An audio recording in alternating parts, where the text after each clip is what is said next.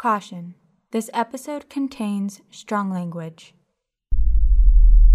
Let me ask you hypothetically speaking, okay?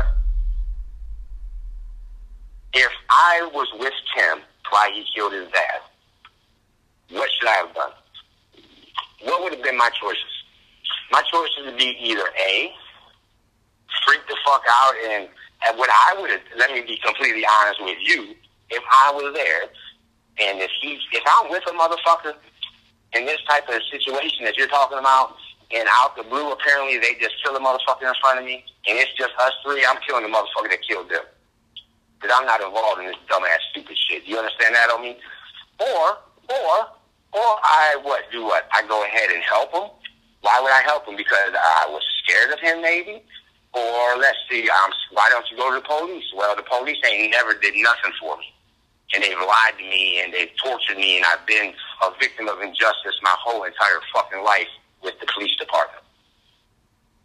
So there are reasons that need to be known about me to understand the whys.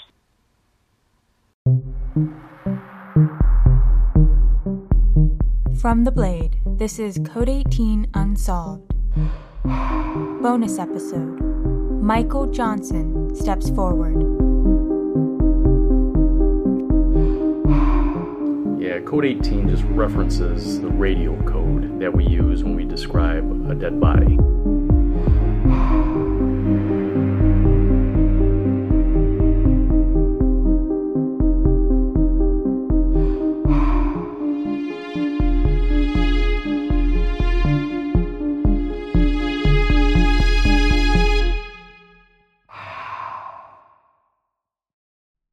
If you listened to the last episode, you know that I had been trying to track down Michael Johnson for months to ask him about the trip he told police he took with Tim Darrow to dump a barrel hours after Tim's father went missing. But I couldn't find him. Something I didn't share before, Michael Johnson is homeless, so he moves around a lot. I was never able to find an accurate address or a working number to reach him. Eventually, I had to give up and write the episode with what information I did have. But then, something interesting happened. Michael Johnson found me.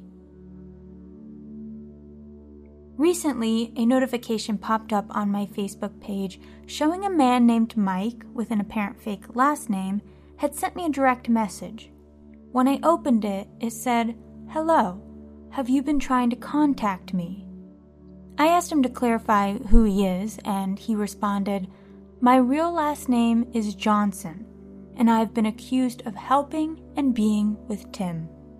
Michael said friends had told him over the last few months that a Blade reporter had been asking around for him, but he never thought to return my calls until he heard that his name might come up on the podcast. He had started listening to some of the episodes and wanted to know what I was going to say about his involvement in the case. He said he fell smack dab in the middle of the investigation unknowingly, and he claimed his life has been even harder since.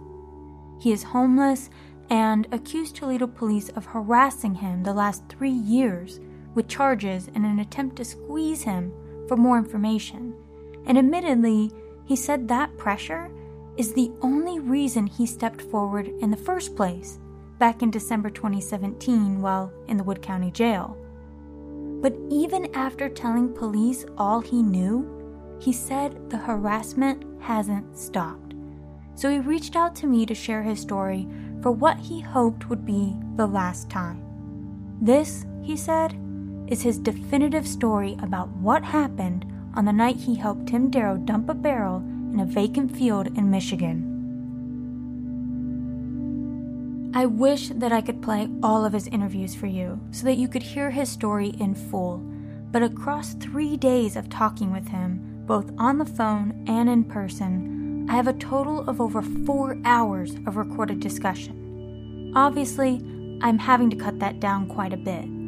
Some of our talks don't directly pertain to the investigation or are repetitive though, so I did my best not to leave out anything important. This is Michael Johnson's story.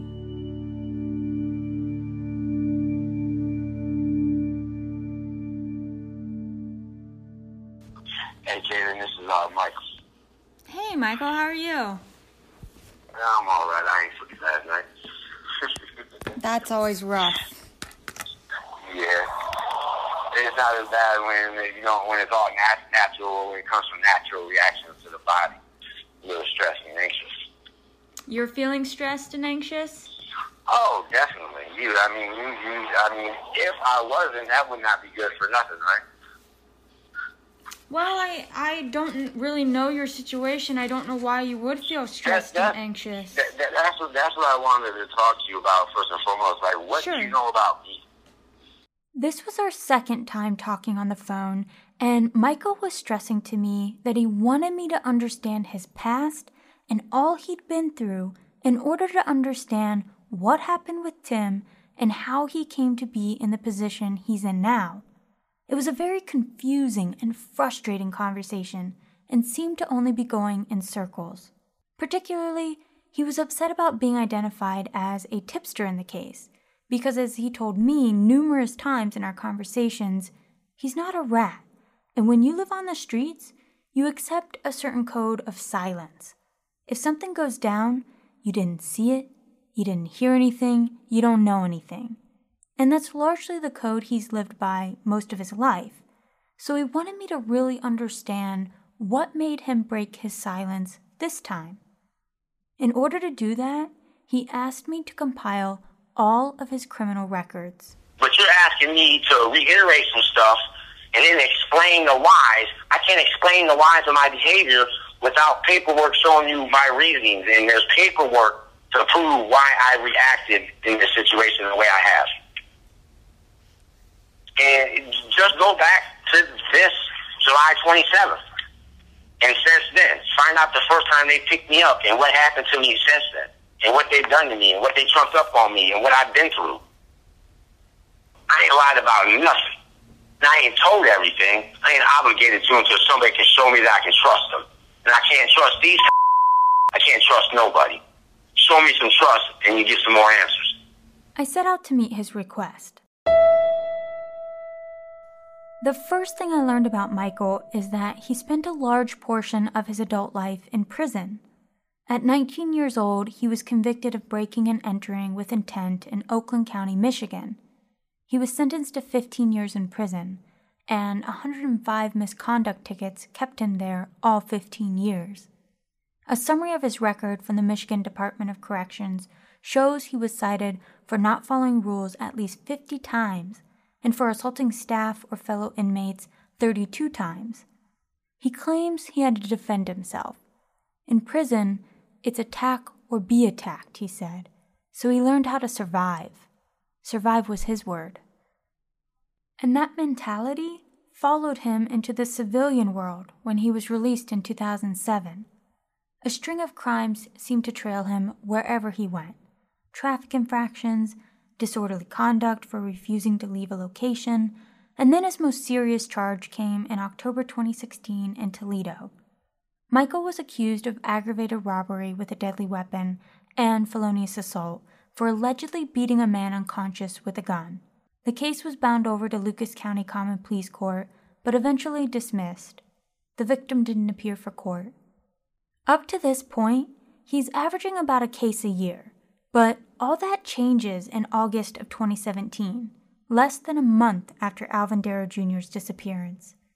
In the 3 years that have followed, he's been accused of 13 charges related to drug possession, resisting arrest when asked to leave a local emergency room on a chilly January night, having a stolen credit card in his pocket, and not providing his real name to officers when asked.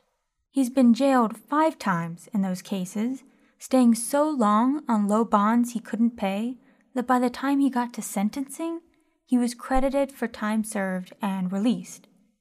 This record, he says, is proof that police have been harassing him. Now, Toledo Police Detective Bill Goodlett refutes any claims of harassment, saying Michael came to them to talk 2 of the 3 times the former lead detective on the case, Detective Deborah Hahn, met with him, and his charges speak for themselves.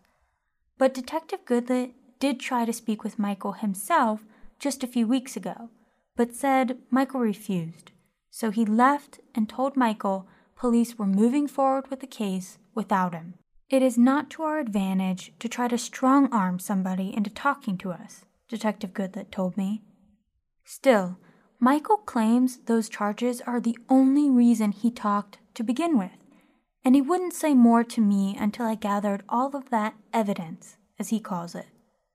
So now that I had a better understanding of Michael's criminal record up to this point, and of the pressure he says he was under, we agreed to meet at an area library to finally talk about what happened with Tim Darrow on July 27, 2017. Because of coronavirus, I was wearing a mask. For clarity of the audio, Michael was not. I started by asking Michael how he knew Tim. I met Tim when I was living at Fox Run in Toledo, Ohio. What is Fox Run? It's an apartment complex. Okay, so you guys were He lived neighbors? upstairs. Yeah, I met him because he works on cars. He's a strong dude.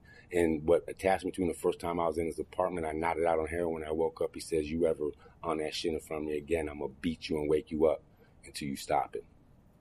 That's what tell me, like, there's a time a man say something to me, I'd have rocked with him right then. But I know that he's telling me something out of something that I need to know, because I ain't got to say why I knew. You know what I'm saying? I felt that from him.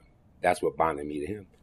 You felt like he was looking out for you He then? was, absolutely. Would you call him a friend? No. Ever, no. I've never been a friend of his. Building a friendship with him, associated with him, right to today I am. When was the last time you saw him? Over a year. Maybe a year and a half. Maybe 2 years. What was the situation? How'd you see him? The last time? Mm-hmm. That's irrelevant right now. What's important was the time that I was with him during the missing of his father, right? Isn't that what's essential? We jumped right into the story. Michael said Tim would reach out to him on occasion and they would hang out. He'd use marijuana, eat food, maybe get some money off Tim, and that's it. They were never really close, to the point where Michael says he didn't even know Tim's father's name or his brother Jeremy's until after Alvin's disappearance. He never met either of them. Inadvertently, he was aware of the stolen motorcycle, though, because he said he was at Tim's house with a woman getting high a couple of days before July 27th when a motorcycle pulled into Tim's driveway. But what's important is about this barrel. You asked me what we did, et cetera, et cetera. Well, 2 days before that, I was with my friend Jim at his house, inside his house, and that's when a motorcycle pulled into the house, okay?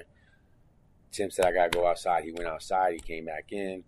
He said, there's a garage. His dad just brought a bike, put it in the garage, in the conversation. So he said, my dad just brought a motorcycle, and then that was like the end of That's that it. conversation. That for that day.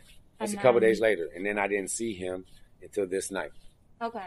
For sure. That now we're thinking, and I'm thinking, and that this is a fact. I know that I was with Tim when a bike came into his driveway. He went outside, came inside, said his dad dropped off a bike. I was with him that night. I wasn't with him again until he picked me up on the 27th at 7, 8, 6:30, whatever. The bike never had any meaning to Michael.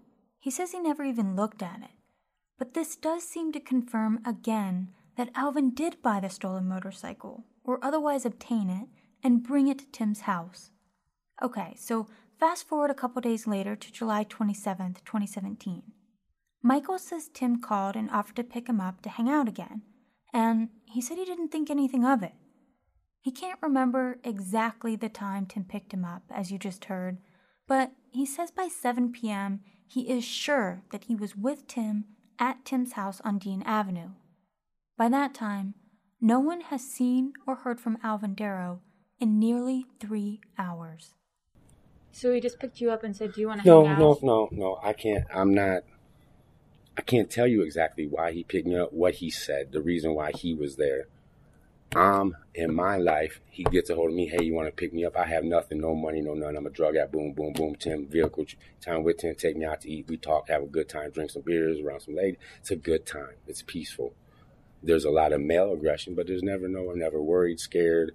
Nothing that's going to harm me, him, put me in any situation where I'm in trouble, unless I'm doing something to the only thing around Tim I ever been around with myself that would make me in any shit is me having heroin when I got a conflict with Tim, if I'm trying to do that around him. Other than that, the environment he's ever created with me up until this night, this moment, non-chaotic would be the better word. Okay.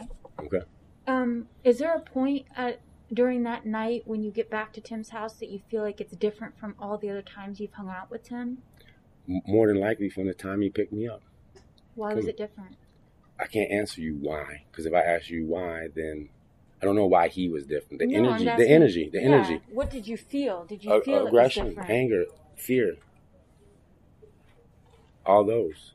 Chaos. He was chaotic. He was in his own element, which is his life, and he was functioning high. He was moving fast all over.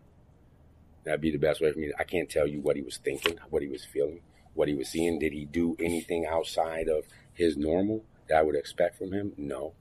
So he picks you up, and you come back to the house, and then what? At the house this night? On the 27th. On the 27th, we end up moving his barrel. That's the first thing he says. I don't know. I can't tell you. This what's fucking important. I'm sorry for talking that way, but that's what's important here. I can't detail. Did we go there, smoke some weed? Yeah. You asked me for details of what we did. I came there, went inside. I looked at his iguana. He got aquariums. We might have sat down, watched some TV. We might have drank a beer, ate some food. I'm definitely smoking weed. He's not really a big weed smoker, but he smoked weed too. Smoking weed, kicking it, and we ended up moving the barrel. I want to find the barrel too. Because I didn't break into this house. I didn't know about it. I didn't put his dad in. Did Tim kill his dad in front of me? No. Was I with Tim when he killed his dad? No. Did Tim tell me he killed his dad? No. Did I help put Tim's daddy in the barrel? No. Did I put drugs in the barrel? Did I put in the barrel? Did I put anything in this barrel? Do I know anything in the barrel? No. Did I help move it? Yes.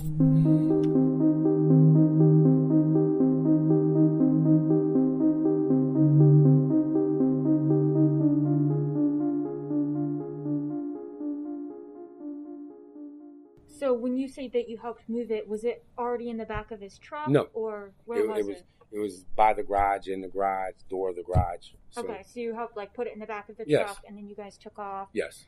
Was that? But we're also looking for his dad.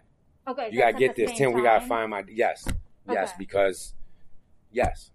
And he said, I'm just when I don't know what to say, but yeah, so my energy is find your fucking dad. I'm ready. I'm not thinking about it. Well, I'm not thinking about that. Let's get where's your dad? Your dad's in trouble. I'm ready for you. I'm here with you, dude, and I'm high, so I'm really amped up. I'm matching his name. Why didn't you get or a question about the barrel? I don't give a fuck about that barrel. I'm wondering about your dad because we're quick. Everything's quick. Everything's moving quick. Of course, everybody's moving quick. You feel me? I'm moving quick. He's moving quick. You're asking me why I didn't stop and slow down. Or why would you just go and move so I'm not asking no questions? I don't give a fuck about that. I'm talking about what I've been through in interrogation. Sure, yeah. I've been through all this through interrogation already. Absolutely. I have nothing to hide what I've said in interrogation. And it's obvious I ain't said nothing to get anybody in trouble in interrogation.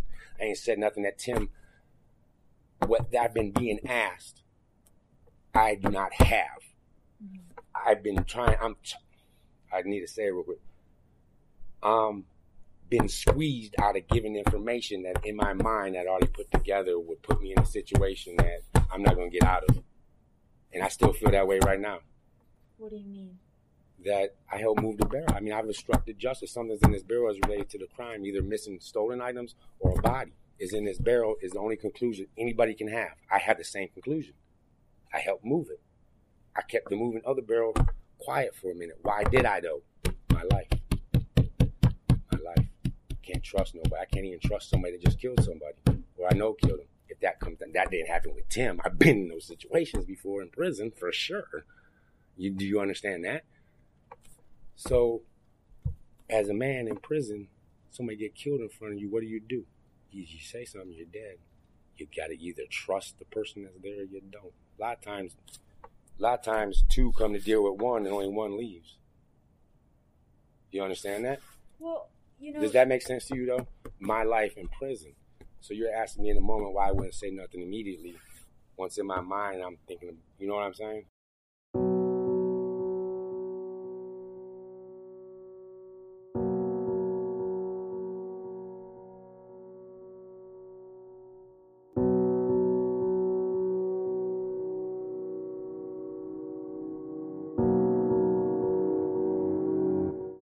Well, and I want to ask you a very important question about that. About when you say you don't like being questioned about why you didn't say something immediately.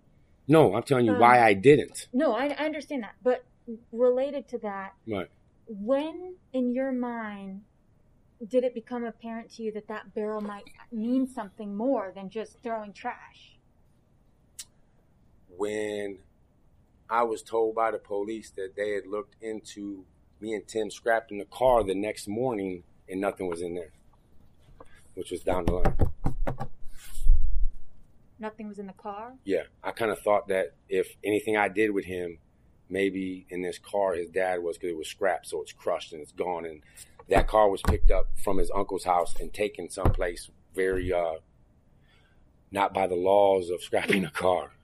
And that was a day later or a couple days later? No, or the same day?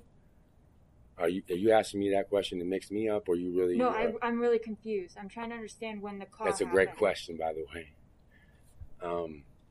It was the next morning. Okay. The next morning. Because Tim, I was topped off late at night, 12, 1 o'clock in the morning. He picked me up 6, 7 o'clock in the morning, dropped me back off 12, 1 o'clock in the afternoon. He was apprehended real quick after he dropped me off. This is the first I've heard of the theory that Alvin might have been placed into a vehicle that Tim and Michael took to a scrapyard the morning after Alvin's disappearance. I wondered if the scrapyard could have anything to do with why Tim was muddy when people saw him the next morning. But from Michael's timeline, it doesn't. He says Tim picked him up early the next morning and drove him to Alvin's house where family was already gathered. Remember, Tim, Rocky Conley, and Peggy Descamps walked through Alvin's house the morning after his disappearance, before Jeremy Darrow reported his father missing. I was with Tim when he first went to the house, when everybody else was at the house looking for his dad. I was in his truck. When he pulled up, Tim looked at me and said, maybe I shouldn't have brought you here. I didn't care. Okay, I'm here. At this moment, I didn't know nothing.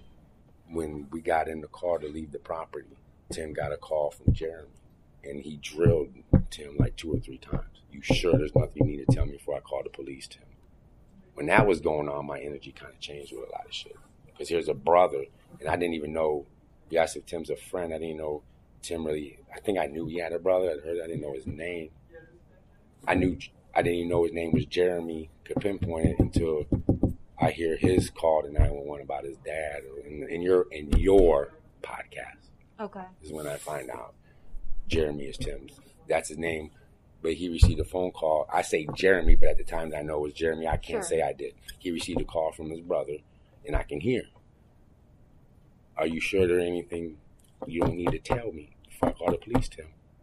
So I can confirm right here, from the beginning, Jeremy was worried that Tim did something to his dad. That means a lot. That's new information. I was with Tim when he first went to his house when they're looking for his dad the next day. I do not believe I've ever said that on record. So after walking around Alvin's house and with everyone at Alvin's trying to figure out what to do next, Tim leaves.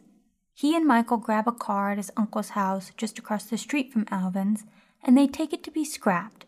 And Michael said of all of the suspicious or criminal things that happened between him and Tim, this is what he thought would be most helpful to police, not the barrel. But he says it wasn't helpful. Police kept coming back to him asking if anything else happened that day or the night before. His answer was always no. Then he was picked up on drug charges a month later. It's the only charge of the 13 that he claims is fabricated. Initially, he was accused of trafficking drugs, after police records say officers found a balled-up piece of aluminum with individual baggies of meth and heroin discarded near him during a check related to suspicious behavior. Those charges were ultimately dismissed. Then, in December, he was picked up in Wood County on a receiving stolen property charge. So finally, sitting in jail and feeling targeted related to Alvin's disappearance, Michael said he called police to tell them about the barrel. At that time, after being, you see everything I went through, yes, I called them and said I wanted to talk to them. Okay. And take them to where the barrel was at. Yes. Okay. I've divulged everything I have, knowledge to help anybody come to a resolution. And I went beyond in any way I ever did because I'm in the middle of something real serious. You know, if they didn't squeeze me so hard, I'd never talk about the barrel. How about that one? Regardless of why he came forward, Michael says his story is true. He really did go with Tim on the night of July 27th, 2017, up into Michigan to dump a barrel in a random field. But as far as you know right now, that story happened. I went with yes. Okay. Yes, that's all I can give for sure. And yes. If police said you told them at the time that you and Tim went to Michigan, drove into southern Michigan, found a field with a single tree. I don't know about found a field, and I don't know about a single tree. I don't know why that would come in. Like when you say that to me, I'm thinking real quick like... well, that's the scene of it was a field with a single tree in the middle, and Tim drove to the tree, dropped the barrel, and came back. Is that different than your memory? At this very moment, no, it would not be. You asked me to look now at the scenery real quick. Like I can't see the scenery. You don't remember what it looked like? No, it's dark. It's middle of the night. Anything I may have seen, like a tree, would be because of headlights on a car. Can you tell that you're in a field? We drove through it. Turned off the road right onto a field. Okay. There's no question you can't not. So you weren't on like a road or? Originally, yes. But you turned into a field, not that a I road would describe as a field. Not off a road to a road or nothing. Just straight into like driving down the road and like you wreck and we keep going for a little while. And I do remember seeing a tree. That's the only thing I really saw. Okay. You know, it's dark. It's dark. Headlights are my only vision. And then Tim says, help me. I don't know what he said. I know we gotta get rid of the barrel. Exact. But and I helped take the barrel out and just set it down. Do you remember? Was it heavy? Was it light? I helped put the barrel in. Yes, it was heavy. It was heavy? Yes. They've already asked me, could it be a human or whatever? It could be close. I mean. No, I'm just asking. No, I'm saying I'm heavy, letting what's you. What's heavy to you? Your heavy is different than my heavy. Right. So that's I'm not good. I can't tell you how much this weighs. I could eyeball some things to a certain point. Difficult I lift? couldn't eyeball a brick of cocaine. That's 2 pounds. I can't eyeball 2 pounds of something that I'm familiar with. Unfortunately for this, like this phone, like this weight. Yeah, it was heavy. Did you strain? Were you struggling to lift it, or was it just like no? It was heavy, but we had no problem. No. Tim could pick me and his dad up by himself. So was it heavy to both of us? No. Wasn't that heavy? Like, so heavy that this dude ain't big. I mean, he's fucking 150, 180 pounds. Well, we don't know what's in. Yeah. That's why I'm just asking. If it's him, but this is a question that's drilling to try to you know what I'm saying? I've been drilled that so many times. So when you drill it to him, I start getting uncomfortable. The weight of the barrel, I don't know. How much did the barrel itself weigh? I don't know. I wouldn't know that either. A barrel by itself with 250 in it, I can get up myself. I would struggle by myself with 250 pounds in a barrel shape. I would struggle by myself. And I'm really curious, when you say a barrel, is that like an oil drum? Is that a trash can? It's dark from the whole beginning. It's metal. It's metal. It's metal, yes. Okay. Because it's dark on the property at Tim's. Everything's dark. It's dark. It's dark. You're asking the way that it's dark. I would assume like 55, how barrels come in sizes, 45 drums, 55, 60, somewhere in there. Okay. 55 gallons, 60 gallons, something in that area.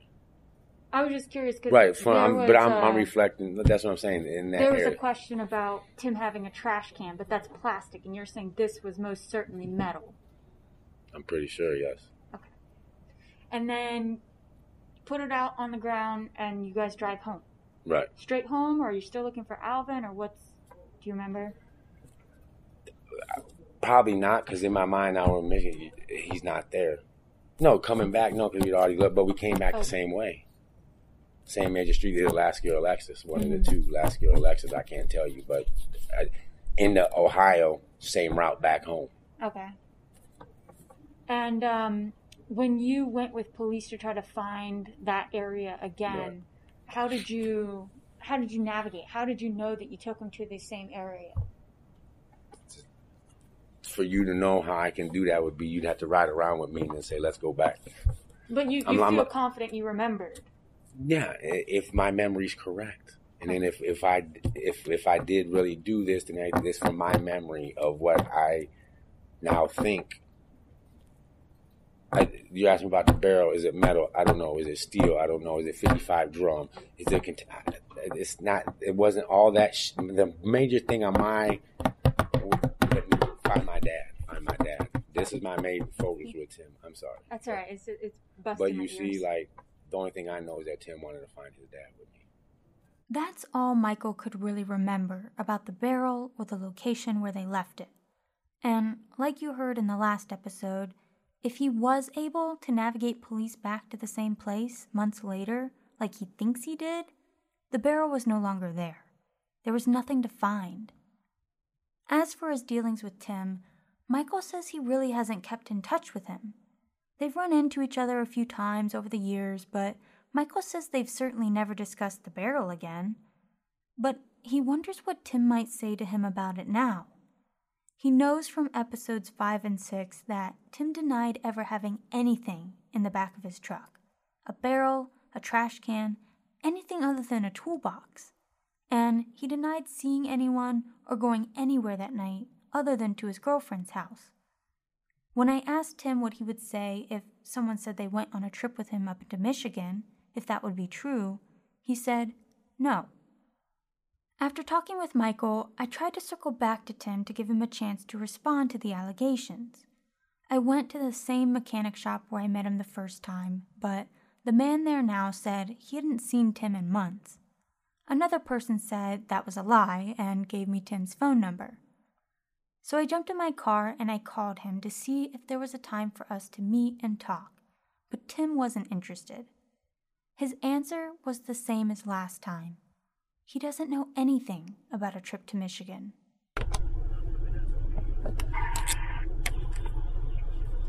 Hello? Hello. Hey, is this Tim? Yes. Hey, Tim, it's Caitlin Durbin. Do you remember me from way back when and with the blade when I interviewed you outside of the mechanic shop? Yes, I do. Yeah.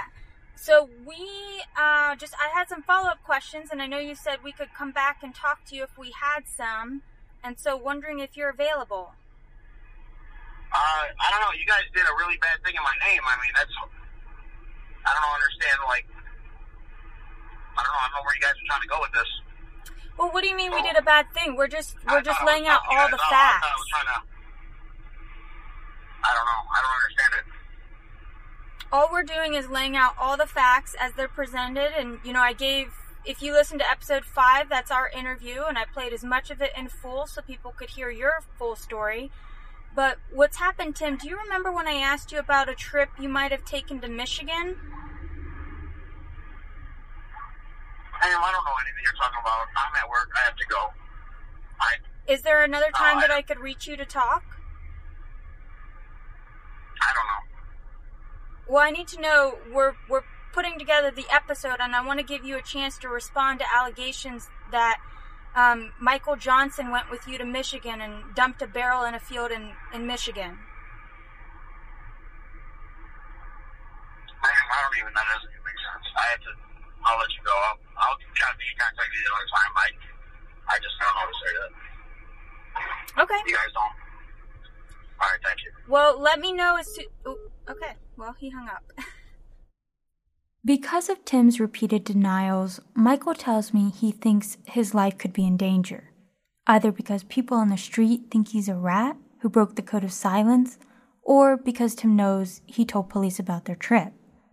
Michael is even afraid of police themselves, what they may do to press him even harder for more details he says he doesn't have. When police tried to talk to him again a couple weeks ago, Michael says he refused. He wonders why others in the case haven't been pressed as hard. I've been twisted and twied and turned and everything else. I can't change. I've given up everything. It doesn't help anything. I don't know what else to do. I don't know why have I went through all this and there's other characters in this trade that ain't went through no tribulations. And they've been lying from the get-go. Who calls it 704? 4 people running up on a property with guns. I think they're here to steal a bike, or a bike even come up like they're gonna steal it. Who looks like they're gonna steal a bike on a property with guns? who looks like it, and for that to pinpoint, and then for Tim to story with a bike and people on the property, and now both of them know that ain't true. Mike ain't around the scene fucking there. Squeeze them fuckers. Why I've been getting fucked over for 3 years, and you can't contradict anything I've said. You can't contradict my truth of this reality, and I can't give a solution to this reality. I don't know it. I need people to leave me alone. Please, they need to leave me alone before I got to do something to an innocent cop try to bother me about it, because I will eventually. And I've been running and running. That's why I run. I'm just saying. I have no power, control, giving you my life and my whys. I'm asking somebody to hear me and put it out there. And, you know, if you put this out there and then a cop kills me, at least my mom knows. At least people really know. Your whole point is if Alvin or the stolen items were in that barrel and you helped move them, you did it unknowingly, and you don't want to be accused of something involved around any. I'm tired.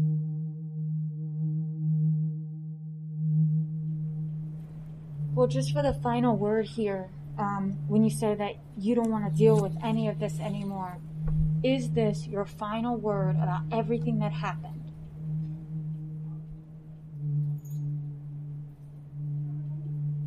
Yeah, I mean, I have nothing else to say unless there's a jury of 12 in front of me. This is the whole story. This is the whole story I had to tell to you. Continue the hunt next week in the final episode. We recap everything we know about Alvin Darrow's disappearance and the potential motives for those who may have wanted to harm him. We also talk to his family once more about who they think is responsible for his death, and their hope that someone with information will step forward and finally answer their ever-lingering question: what happened to Alvin Darrow? This remains an open investigation. If you have any information about this case or any other unsolved homicides, call Toledo Crime Stoppers at 419-255-1111. Callers can remain anonymous, and there may be reward money. And help spread the word about the podcast by giving us a 5-star review and recommending us to your friends. You can subscribe on Apple Podcasts, Spotify, iHeartRadio, or wherever else you listen. You can also find the episodes and additional case information, including photos and videos, at toledoblade.com/code18. Code 18 is reported and written by me, your host, Caitlin Durbin, for The Blade. Phil Kaplan is our producer, with original art and theme music by Danielle Gamble. Additional original music provided by Joel Roberts. Editing assistance comes from Blade editors Michael Walton, Michael Bryce, and Kim Bates. Hi everyone, this is Caitlin Durbin. I'm a Blade reporter and host of this podcast. If you're enjoying it, I invite you to subscribe to The Blade and support my colleagues and the reliable journalism that makes this work possible. The Blade has been reporting on Toledo's history since before the city itself was established. We are the newspaper of record. Go to toledoblade.com and click subscribe.